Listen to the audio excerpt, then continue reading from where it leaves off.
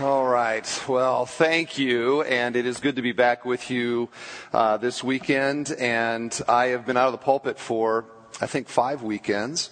I had somebody right before the service say, "What's it like to have a month off?" And I'm like, it wasn't a month off. I was busy doing many things. I just wasn't preaching. Amongst those things I was doing, I spent a week preaching at a camp in Georgia, and I did some work here at the church. I read some books. I also had knee surgery in the midst of that. 12 days ago, I had knee surgery, and I'm happy to tell you I'm doing well, and everything is the way it's supposed to be. I will say this, I've been here for 13 years, and I can't tell you how many times I've gone to St. Anthony's Hospital to go and to pray with somebody and to, be with them before their surgery or after their surgery, whatever. Boy, does it feel different walking through those doors when you're the one having the surgery. Let me tell you, it was like an epiphany as I walk. I'm like, I know these doors well. It feels so different right now. I'm going under the knife. So, thank you so much for so many prayers. I've gotten so many cards and notes and Facebook posts and all these different things. So thank you for all of that. Especially thank you. Many people have brought meals by for me. And if I look a little plumper up here, there is a reason for that. I've been eating like a king and not exercising at all. So it makes me think that I should have surgery more often. It's been wonderful. So I'm mostly pain-free. I will tell you, I went home last night after the services a bit on the sore side, and so I'm going to take it easy. They gave me a stool here in case I need it, so I hope not to have to go to that, but we'll do the best we can. I'm just trying to, get a little more sympathy out of this. I do also want to thank those who were teaching here for the last 5 weeks, and I want to make something clear. It really doesn't matter who is here. It's not about the person who is proclaiming the truth. It is about the truth. It is about the Word. It is about Jesus Christ. And so thankful that we've had really some wonderful messages. I've heard so many good things. And I just want to publicly thank Tom, Jim, Chris, Jim, Travis, and Brad for, in a sense, bringing by meals to the church and giving spiritual food to the congregation. So thank you to those men for what they did. Today we are launching a new series, in a sense. It's kind of a mini-series in the midst of our larger series from 1 Corinthians. And today's message is entirely an introduction to the subject of love. I intended to begin getting into the text of 1 Corinthians 13, but the more that I wrote the introduction, the more the introduction became the message. And so we're really not going to get into 1 Corinthians 13 per se today, as much as lay a foundation for the subject of love that we can then build on beginning next week as we get into the text. We're talking about love because the Apostle Paul talked about love. One of the things about expository preaching when you're working your way through a book of the Bible is that you take the next thing that comes up. And the reason for that is that it was inspired by the Holy Spirit. And so we're allowing, in a sense, the Spirit of God to determine the subject of what we're studying as a congregation. And that's part of the beauty of it. Quick reminder on this church and the setting, and we've been studying this for almost 2 years, but just in case we've forgotten, and I know that we have some new folks here today, we've been learning about this church in Corinth, this church that the Apostle Paul started and served at for 18 months. He then left to go on to do other ministry callings, and after he left, this church really spiritually collapsed. Now, the irony of that is that they still had church going on. They still had the structures of church. They still were a church. But in terms of the heart of the church and the things that matter for a church to really be vibrant, things quickly turned to chaos. And we have seen, as we've been studying this, some of the things that happened were the people became very divided. There was schism in the congregation. Some of the people, for example, saying, I follow this particular person who was a leader in the church. And other people in the church saying, no, I'm of this person, another leader in the church. And they took pride in who they were following and sort of giving to that person allegiance that only Christ deserves.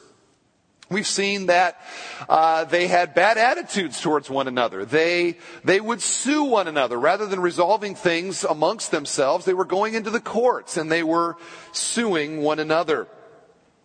They were sexually promiscuous, even going so far as going to the temple of Aphrodite and joining themselves with the prostitutes there. They were confused about marriage, confused about singleness. They got haughty about issues of Christian liberty, things that Christians, good people, can disagree on. They were taking hard stances on those things and viewing themselves as being more spiritual and godly than the others who took a different position. They even perverted the Lord's Supper and turned it into essentially a drinking party. Now, in spite of all of this chaos, when they looked in the mirror, they saw themselves as being really wonderful Christians. And they viewed their church as being a really wonderful church. In fact, they thought they were a little bit better than everybody else. So on the outside and in their own estimation, wonderfully godly.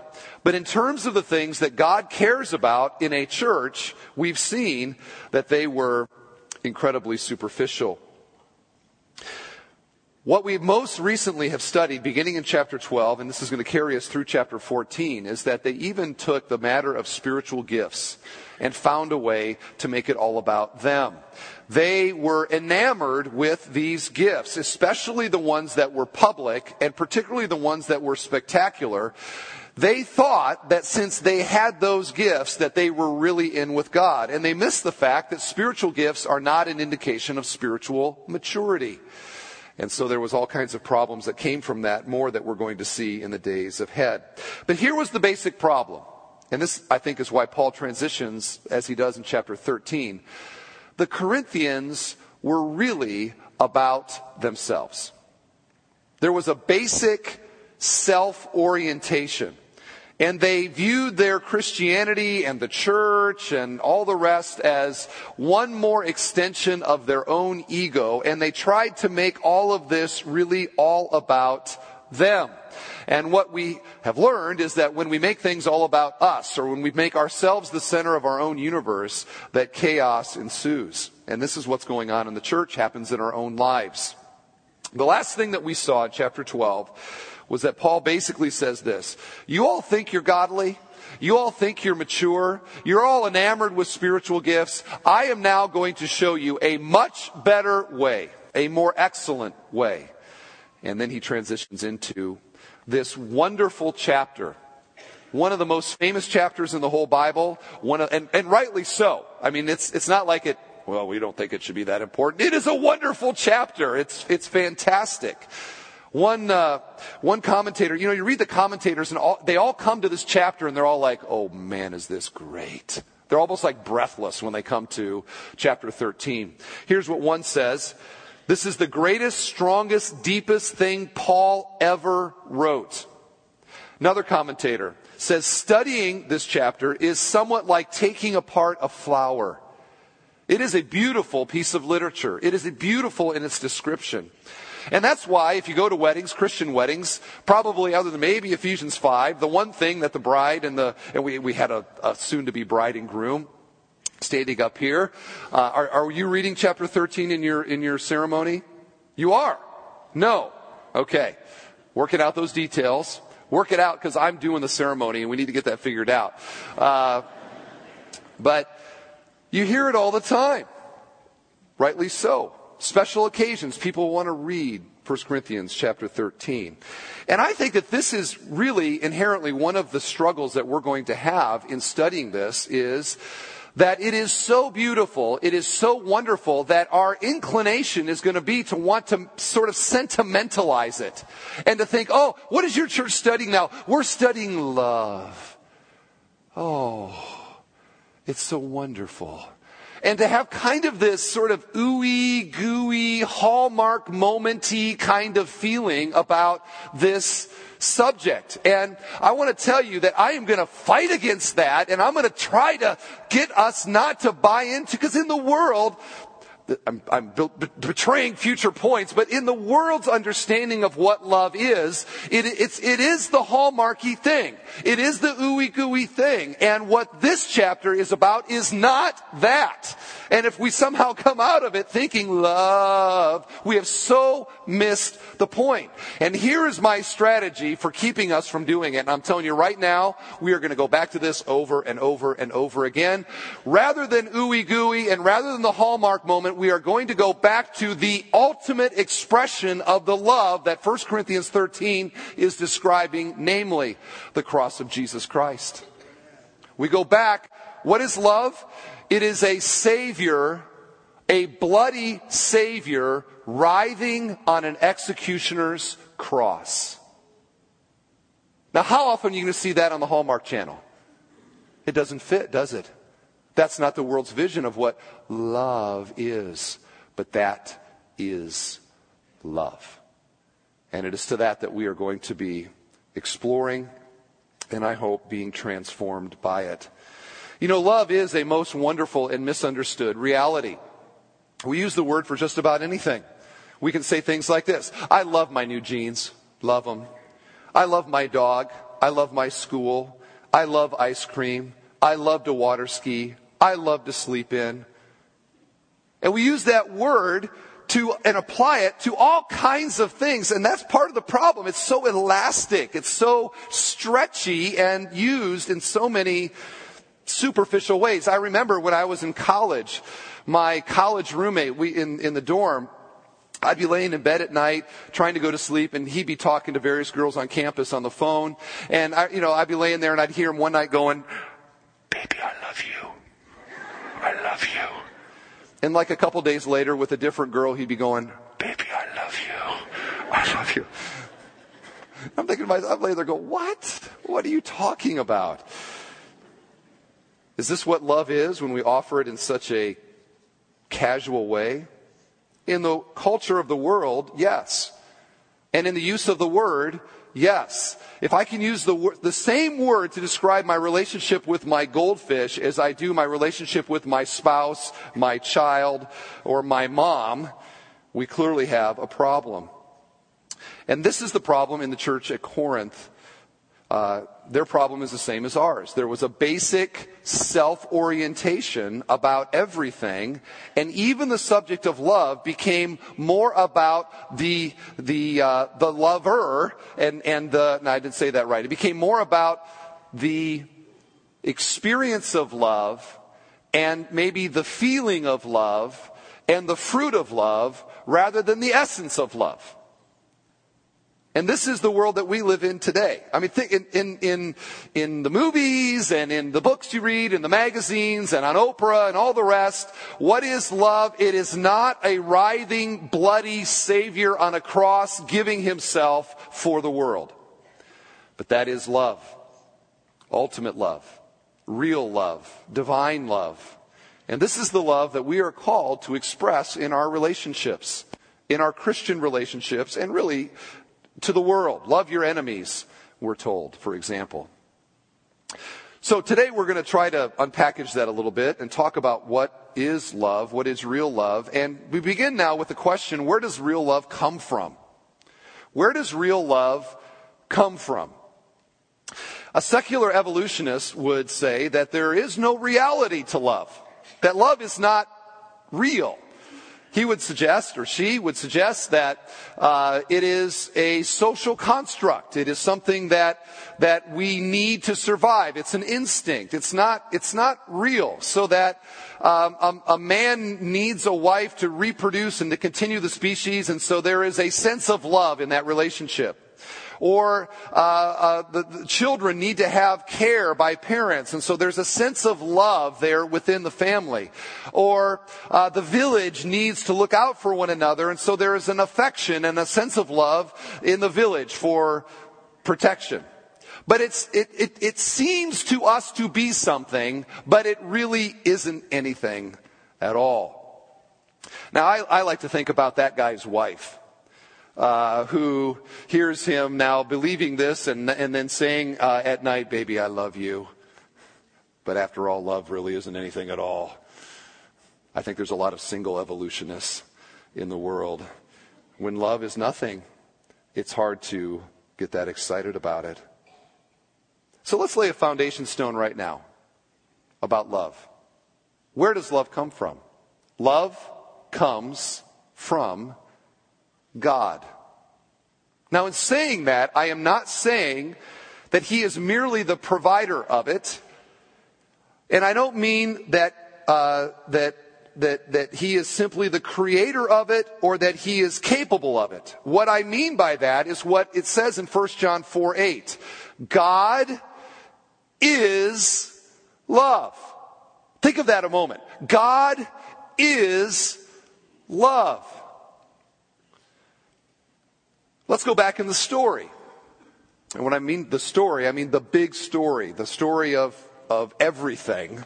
And in that story, we're going back before creation, so before the world existed, before the universe existed, before the angels existed, before heaven existed, before there was anything but God. In eternity past, there was God.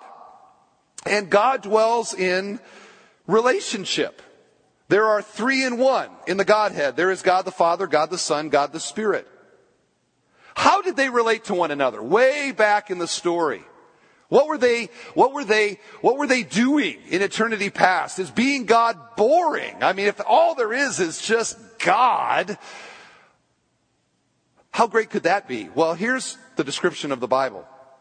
That God is relational, that God is personal, and that within the Trinity, God related to one another in dramatic fashion.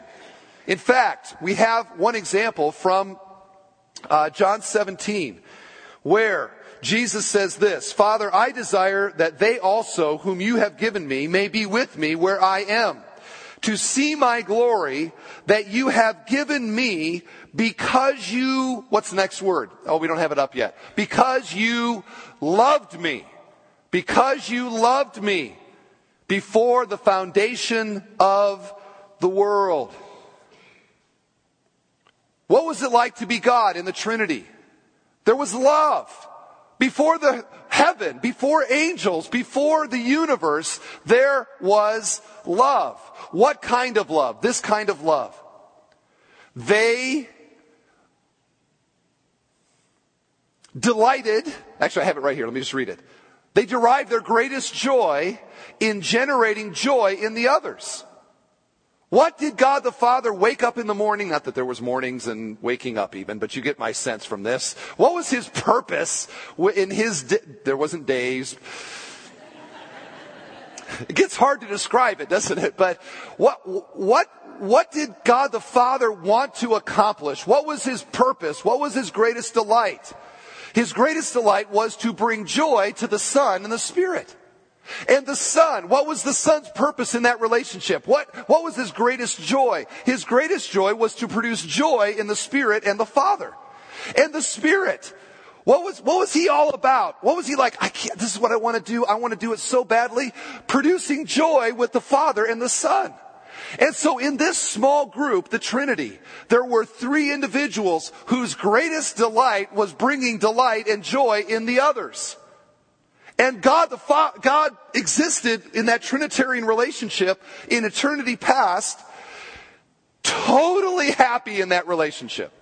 Now, whenever I talk about God being happy, I think some of us, I don't know if I like that idea so much.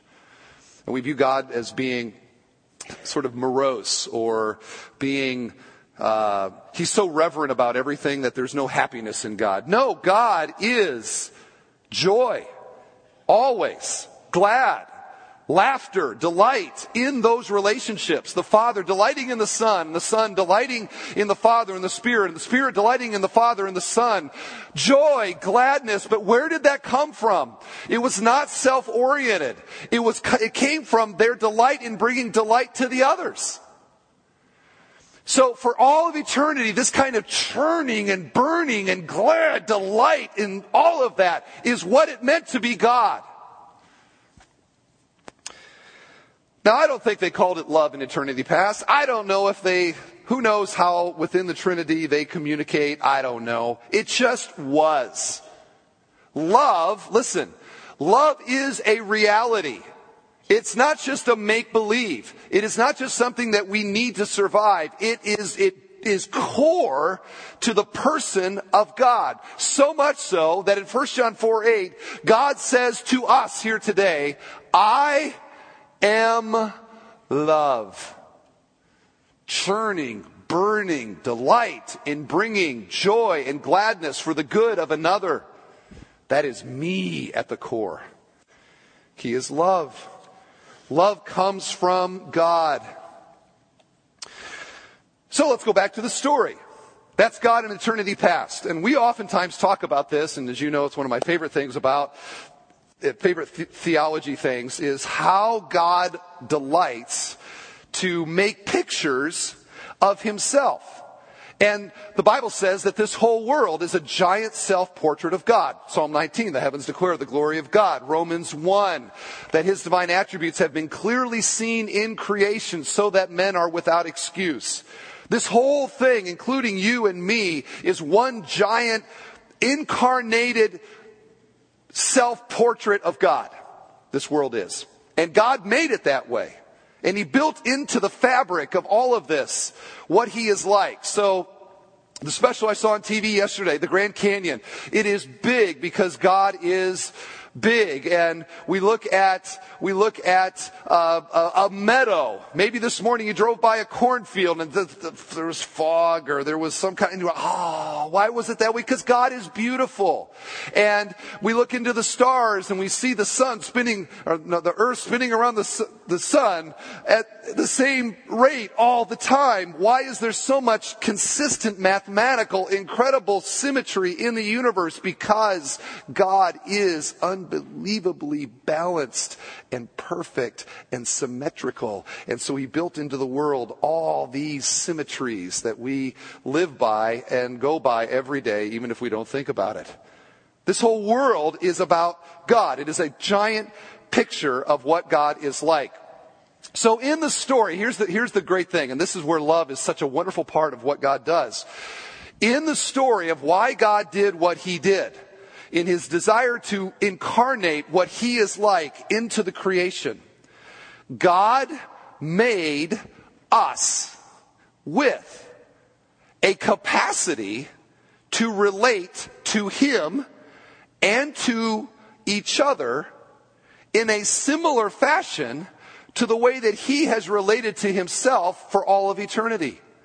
In other words, God derived joy in living for the good of another.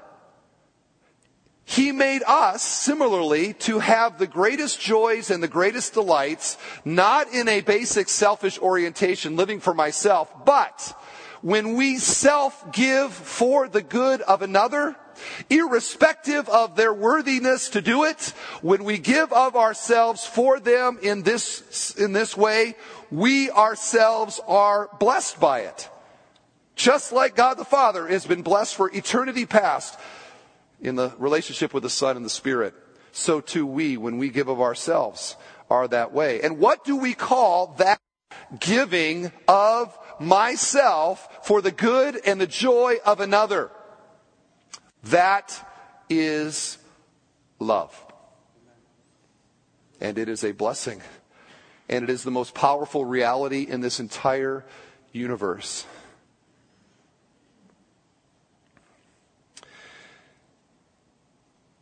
First John 4. This is really my only text. So why don't you turn there if you have a Bible, please. 1 John 4.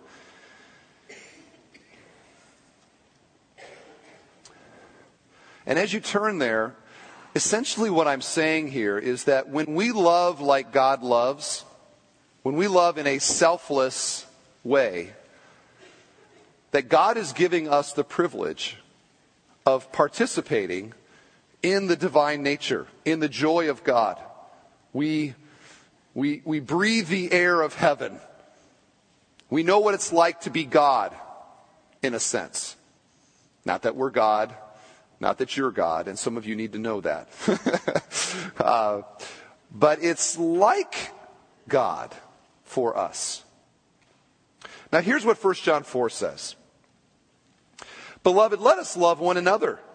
For love is from God, and whoever loves has been born of God and knows God. Anyone who does not love does not know God, because God is love. Look at verse 12. No one has ever seen God. If we love one another, God abides in us, and his love is perfected in us. Verse 16. So we have come to know and to believe the love that God has for us. God is love. And whoever abides in love abides in God, and God abides in him.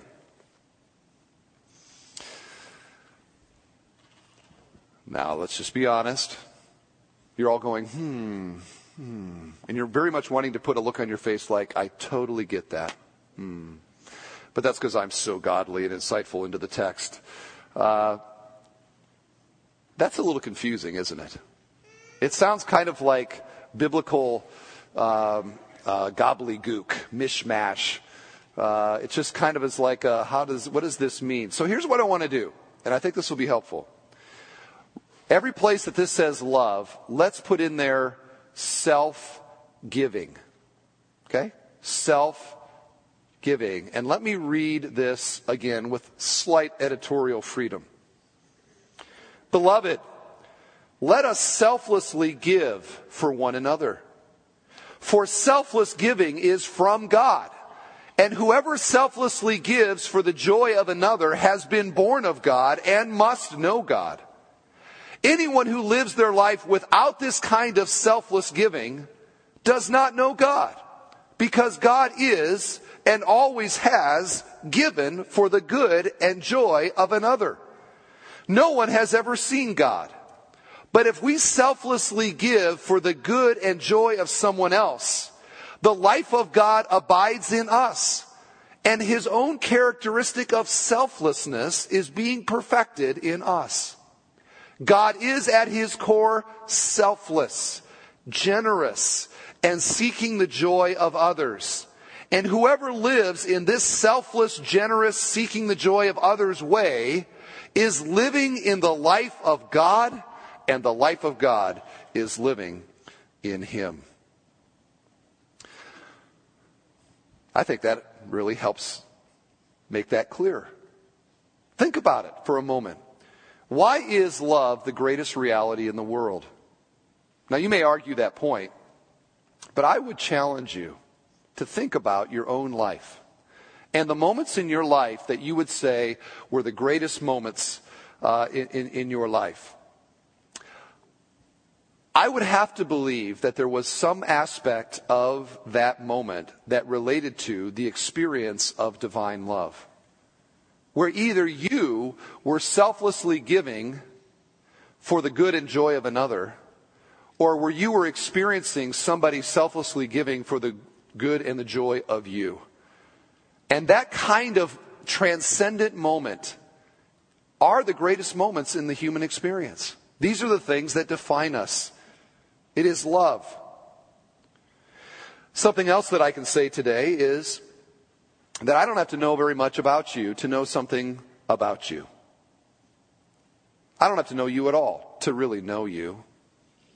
I can know today that every single person in this room desperately wants to love and to be loved. Anybody here that not true of? That's us, all of us, isn't it? We long for that. God has made us for that. And I wonder today if this might not explain a lot of the unhappiness in the world around us, and maybe even the unhappiness in your heart today. You long to be loved. You long to love. And yet love is largely absent from your life. And perhaps right now you're thinking to yourself, that's right. I need to be loved. This is why I am so unhappy. What the Bible would say is, no, actually, it's the reverse of that. It is when we love selflessly, when we give of ourselves, that we experience this thing that we want so much, so badly. Meaning, significance. Here's how Jesus said it in Acts 20:35. It is more blessed to give than to receive. It is more blessed to give than to receive. Now, how would Jesus know that? Obviously, he knows everything. He is God. But how would Jesus have experienced that? You want to know how? For all of eternity past, this is what he was experiencing in the Trinitarian relationship as God the Son. He knows where real blessing comes from. It is not in the receiving, it is in the giving of ourselves. And this is where it's so hard for us as Americans, because our whole thing is all about us. In fact, think of all the energy and time that we spend thinking about ourselves and all the work that we go to accumulating things for ourselves that prop us up and make other people think that we're really something after all. And we worry about so many things, from our image to our looks to our children and whether they're obeying in a way that makes us look like good parents, and our cars and where we live, and all these things all oriented around what? Me. And we live in a very unhappy culture, don't we? I wonder why. We're not made to live for me. Our joy comes the same as God in giving of ourselves for the good and the joy of another, irrespective of their worthiness and without regard to what I get out of it. It is more blessed to give than to receive.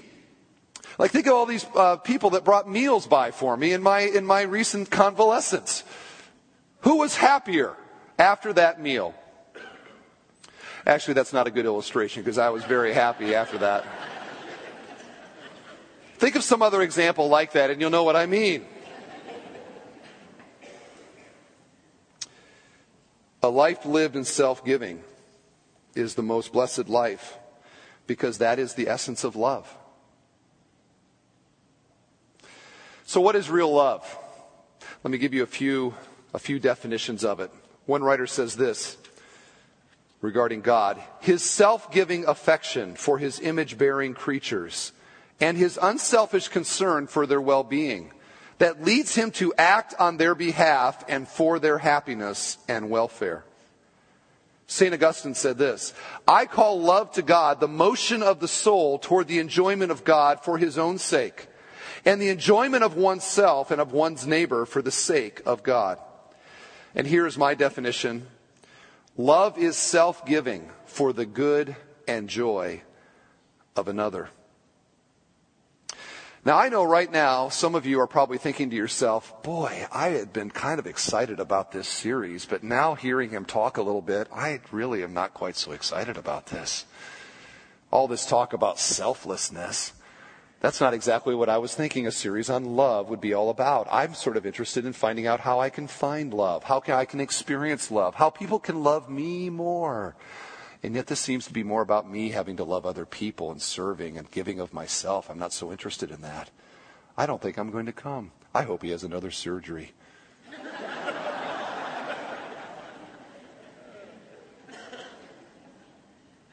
It's true. This is probably not a lot of people are going to be buying the CD after this one, because it's not news that we want to hear. It's because we're so Corinthian. We're so American.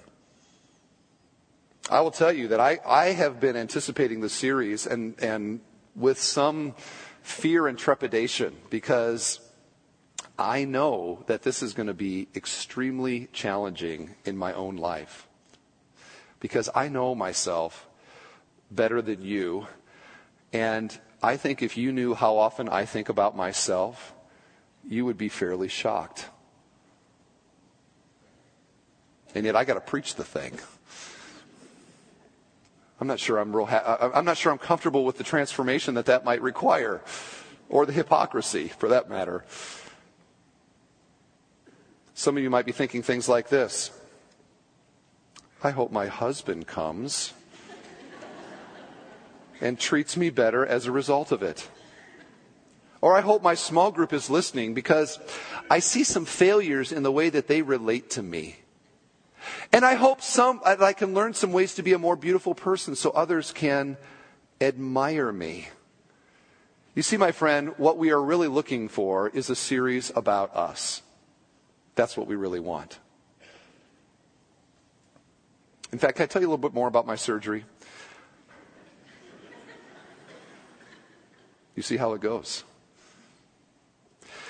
Now, wouldn't it be nice if there was a word that could capture the essence of what this means? We've already said, even in the English, that it's a challenge because we love our goldfish, we love our jeans, we love our God. What? Using the same word for all of those? And in the first century, the Christians had a similar challenge because they had learned about love in the person of Christ in a way that the normal Greek words didn't seem to fit very well. The language of the day was Greek.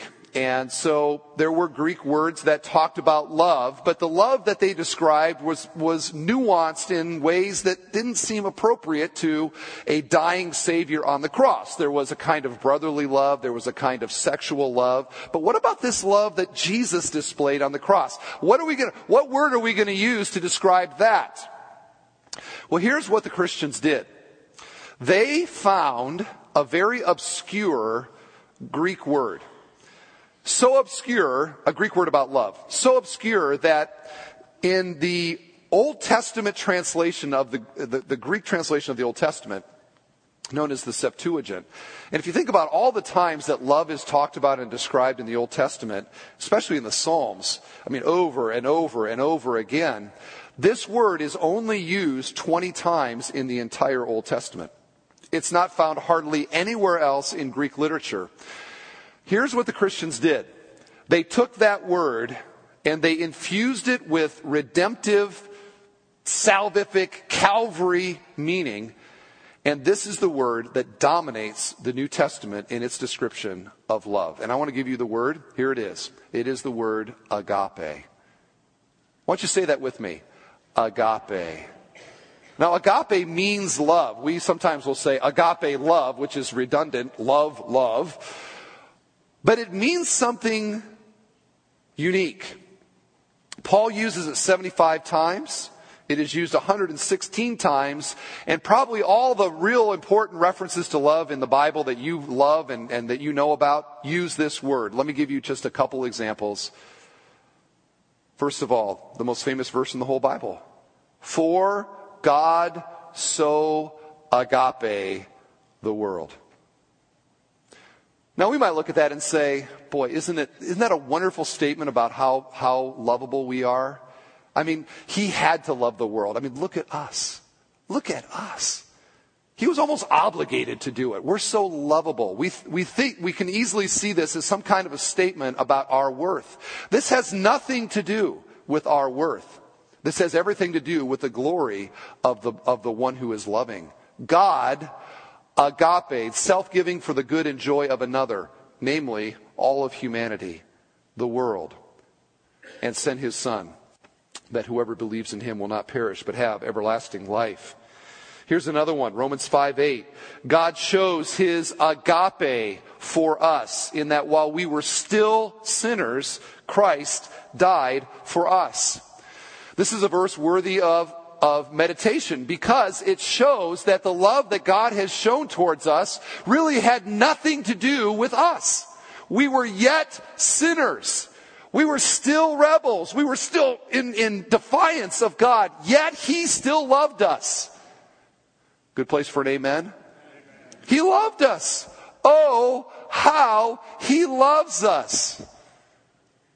Why? Because he is love. Amazing. Amazing. One writer says this, and I liked it so much I just got to include it. It is a love for the utterly unworthy, a love that proceeds from a God who is love. It is a love lavished on others without a thought whether they are worthy or not. It proceeds from the nature of the lover, not from any attractiveness in the beloved. The Christian who has experienced God's love for him while he was yet a sinner has been transformed by that experience. Now he sees people as those for whom Christ died, the objects of God's love, and therefore the objects of the love of God's people. In his measure, he comes to practice the love that seeks nothing for itself, but only the good of the loved one. It is this love that the apostle unfolds. Well said. And here's the essence of it, and I've already referred to it, but I just want to put this back up again. 1 John 4:8. God is agape. This is a staggering truth. God is love. Not that love is God or that God can love, but He is at the core, at the essence of who He is in His nature. He is love. He's saying essentially to us today, you want to know the God of heaven? You want to know what I am really like? I am love. And today, I know throughout this room, there are people who are in desperate need of this truth. If I could just kind of let a wave crash over the whole room. The love of God to be shed abroad in us. The real love. Not the American definition, not the Corinthian definition, but the definition that God's character provides. A selflessness, a giving for the good of unworthy people like us. We need this truth, and here's why. Beyond just finding salvation in it. Life argues against this, doesn't it? We live our lives, and what happens in this fallen world? Things happen that we deem undesirable. And even as Christians, we think, well, God's in control, He's sovereign, and I know He's love, but this certainly doesn't feel like love to me. This doesn't feel like good to me. This is not putting any joy in me. Why is this happening? We see it on the national level. We see it on the international level. Today, mourning 6 Americans who were doing mission work in Afghanistan, medical mission work. I believe an agency led by a former member of our church who was not there, killed by the Taliban. What were they doing? Good, serving God. Think of their families now here at home. And really the rest of us going, why did these kind of things happen? Doesn't seem fair, doesn't seem good, doesn't seem loving to me. And this week in your life, who knows what news you're going to get this week that's going to try to convince you that the God of heaven doesn't have your best interest at heart, that He doesn't love you. Friends, God is agape. He is love. In spite of our interpretation of the chaos in this world, there is a God who transcends all of it, and His nature is love.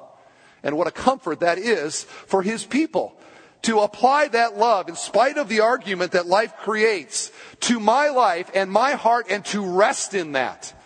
And you might be here saying, well, you don't know what's going on in my life. There's no way that you can say that. If I could get the microphone and they took you down and gave me the microphone, I would argue against that. And I would tell all these people that there's nothing to it, because this is the pain that I've had in my life. I don't know love, I know hatred.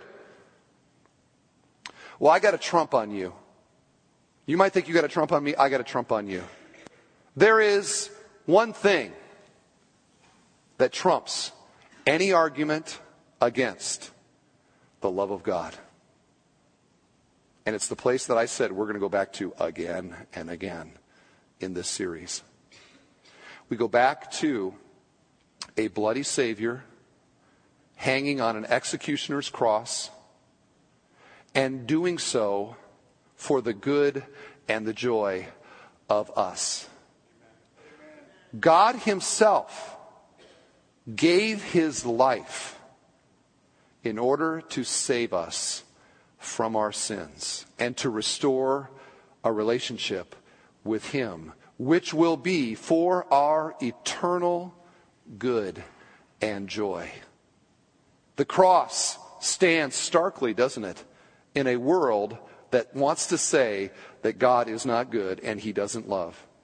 And it says that God is love. Oh, how He loves us.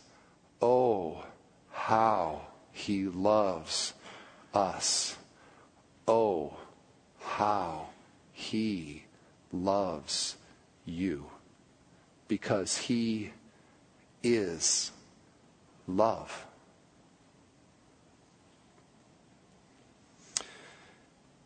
It is His nature. It is the vibrancy of God on display in the world, which we now have the opportunity as God's people to reflect and to express. And you go, well, what does that look like? Here's what it looks like. Love is patient, and kind. Love does not envy or boast. It is not arrogant or rude. It does not insist on its own way. It is not irritable or resentful. It does not rejoice at wrongdoing, but rejoices with the truth. Love bears all things, believes all things, hopes all things, endures all things. Love never ends. That's what it looks like. And unpackaging that and allowing it to become a part of the air around here is the challenge and the opportunity we have in the days ahead. May God bless it to our souls.